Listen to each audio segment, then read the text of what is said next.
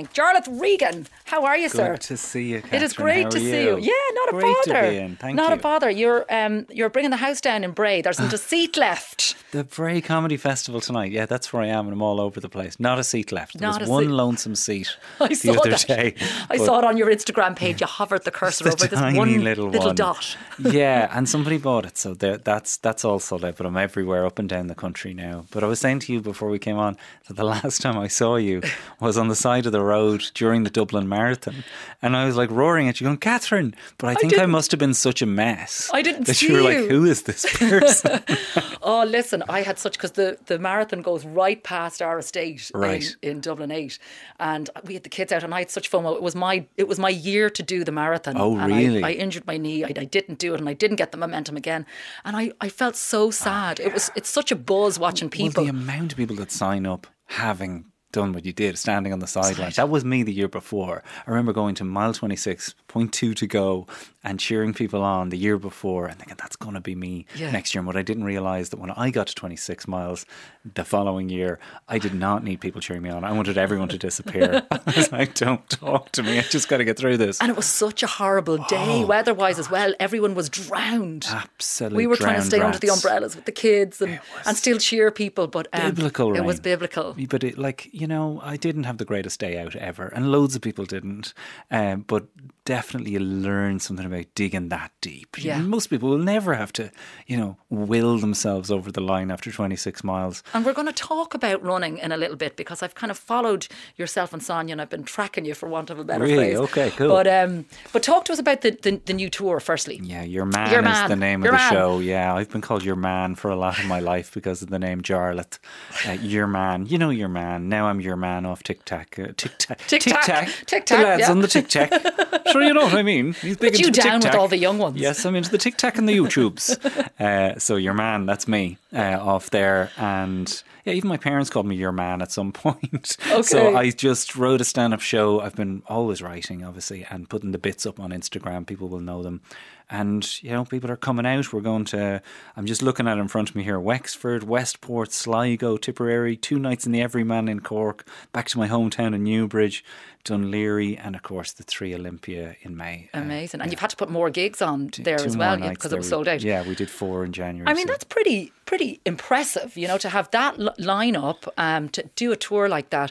And this is all new material as well, right? All brand new. This is the thing. People think when I watched it on Instagram, I've seen it. Yeah. No, do we have to come to the show? Yeah, there's nothing that is on Instagram is in the actual hour-long show. Okay.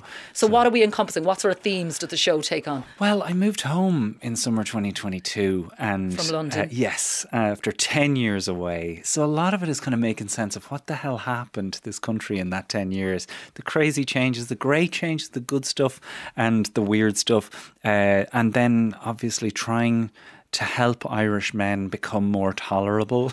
I don't know if I can help that in some way. I'm with my anniversary of meeting my wife 24 years ago, UCD Student Bar. Big shout out to Tina, 24 years ago tomorrow. Well, can I say, right, I was stalking you on Instagram, and I'd like to say that it was the comedy clips and everything else that I was looking at, but I was stopped in my tracks by the dedication on your Insta to Tina, because you said lovely things about her, and then you said there's no show, no jokes, no family, no joy without her. Mm-hmm. That's the truth. And I thought it was really nicely timed, because it was just right before Valentine's Day, so I thought, get it in early. That's it. Yeah, I mean that is one of my tips for lads in the show. Is the sexiest thing you can do, lads, is have a plan. To wake up on Valentine's Day and turn to her and go, what do you want to do today? Oh Jesus, get out. Yeah, that's recipe for disaster. But you and Tina you've moved home together. Mm-hmm. You've got, is it Mikey? Mikey, 13-year-old Mikey. Shout out to Mikey.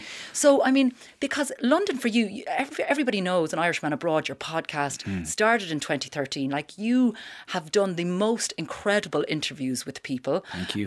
Hundreds of episodes. Set up your life there, and now you and Tina and Mikey have moved back. What led to that decision? And I know you've kind of talked about it. No. People ask all the time, because loads of people just assume you're gone. And there was even relatives that would go, he's never coming back. Look at how happy he is over there. But we always wanted our son to go to secondary school here. Like, Okay. I don't know what your experience of secondary school was, but there is nothing quite like Irish secondary school. Yeah. It really is the forming of you as a person. I don't know if my headmaster now would have said that about me either. But anyway. Yeah, me either. I went home and looked at my school reports and showed them to my son during the week. And I was like, oh my God, I don't recall being this bad in school. But it was, it was character building. It just really, I saw secondary school over there, and as great as their education system is, there's nothing quite like the Irish one. So that was always the plan. Yeah. And the podcast that you do with Tina, Honey, You're Ruining Our Kid, and it's hilarious, but it's so informative as well, and it's so reassuring. Because I'd like to say that you know that you're an expert in the field, but it's really Tina. Yeah, you're an expert in Mikey's field, but Tina is actually a child behaviourist. That's it. She's 20 years of experience with the most severe child behaviours. Like, she's worked with kids of all different levels, all different age groups. She's seen everything. So there's nothing you can email our show that she won't have heard of before. Like this week, we've kids throwing tantrums, the kids that won't eat, that literally will only eat, chicken nuggets. And Tina has the ability to come up with a strategy that can break or change or help to change that in under 4 days. And I've watched I'm the jokes guy. I read out the emails, right? I just find it amazing to see the response that people get. They get in touch and go, this was us. Now you've changed everything. And she takes on an immense amount of stress, because that's an awful lot of responsibility. People email in with that. Yeah. But it doesn't fail. She does it every time. She's been going to people's houses, no matter what their toilet training issues are. She's figured it out. Now, it's hard to do over email, but she still does it. And I know she's really dedicated to as well, because there's so many parenting podcasts out there. But I love the fact that this is actual genuine advice and technique by an expert. Exactly. And I have a lot of time for the fun ones that are like, hey, parenting's crazy, let's all have Pinot Grigio. But occasionally you do need some actual concrete tips from somebody who knows. As well as the Pinot Grigio. And you have your Pinot Grigio on the side. And you guys are touring together as well. She's on tour with you. We are. She's not doing the opening 10 minutes of the show or anything. That's Eve Darcy. Shout out to Eve. She's managing the tour over here. And just, it's been unbelievable, Kathryn, because comedy is lonely enough. When I was travelling the merry-go-round that was the circuit, it was like 20 minutes in a pub in Colchester, and your head gets a bit fried by it. But having your best friend, your wife there on your side, laughing about it and being able to figure it all out and see the mayhem of the whole thing, and also fill in these big rooms is nice as well. It's very different. And I'd imagine as well, in a world that we live in now, which is so heavy and so kind of overwhelming, the ability to make people laugh, like we're all looking for pockets of happiness and windows and like reasons to laugh, and to be able to have the gift to do that and hear that in a room, it must be amazing. Well, you can feel it. Like you can really feel that people are there to just kind of exercise some kind of joy from themselves, that they're the week, as you say, just gets on top of you. And my show is just pure entertainment. It is literally come, laugh, forget. Let's, have a break from it all and have an hour of laughing like a drain. That's what I'm offering. So it's so restorative. Talk to me. Let's talk running and Sonia O'Sullivan, because you were one of the people who used to laugh at runners and go, what is the point in you out in your shorts in the rain? Exactly. You are ridiculous. Why are you punishing yourself? Of course, I thought fun run was an oxymoron. I just did not get it. I thought, what's gone wrong in that relationship for you to be out there, right? I was the original Operation Transformation guy, because I literally knew Sonia from the podcast, had a great chat with her back in 2014, and I rang her in lockdown and said, do you think you could convince me or teach me how to run without turning my knees to chalk? She laughed for a bit and said yes. And 3 years on, she has coached me to break 20 minutes for 5K, run the London Marathon, the Dublin Marathon, and of course create this community of people across the world who just she's an icon. She's the greatest Irish athlete of all time. And I think the fact that she's able to, what I loved was, watching the development of her teaching you from the other side of the world and being able to actually implement that and get you to achieve your goals. Well, look, if you know that Sonia O'Sullivan is going to be checking you run, you're going to run, right? You're not going to not check in. But also she does prescribe the plan in such a way that she's not like, do it, it's got to be done. She's very much like, don't have to do it because it's written on paper. You've got to judge how you're feeling. So at the moment, she's actually coaching 14 of our listeners. Yeah, tell us about that. So every year, Sonia has this homecoming dance race, which is the Cove 10 with Ballymore Cove AC, her hometown club in support of breakthrough cancer research. Every year, first weekend in April. It's the most beautiful run. Even if you aren't going to run it, I'd recommend people come down and just see this downhill run into the Sonia statue. It's like Tour de France. It's everything rammed into one. And it's this joyful gathering of people who just love Sonia and love running and Cove. And she came up with the idea this year to take 14 listeners, have people submit their stories as to why she should coach them. 14 of them from all over the world now being coached by her over a 10-week plan.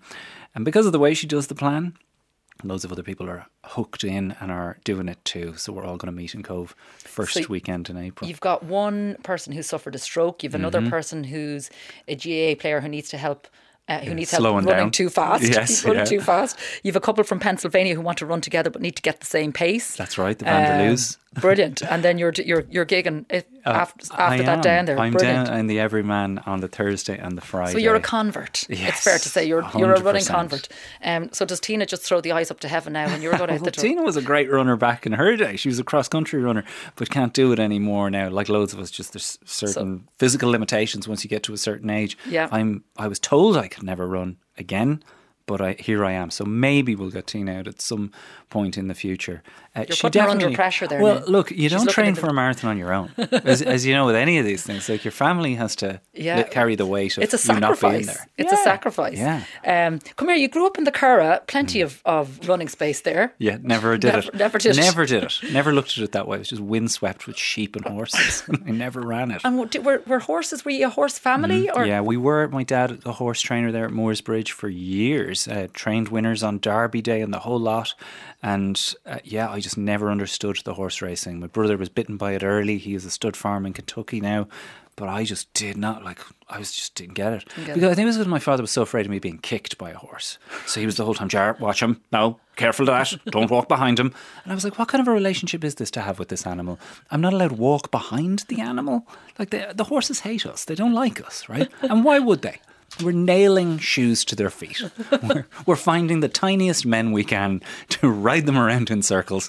I wouldn't like those people either, so never really bit the bug. Jarlath Regan, great to see you. And Thank you, again, lots of the dates that Jarlath was talking about can be found on his website, but also 2 extra dates in the 3 Olympia Theatre.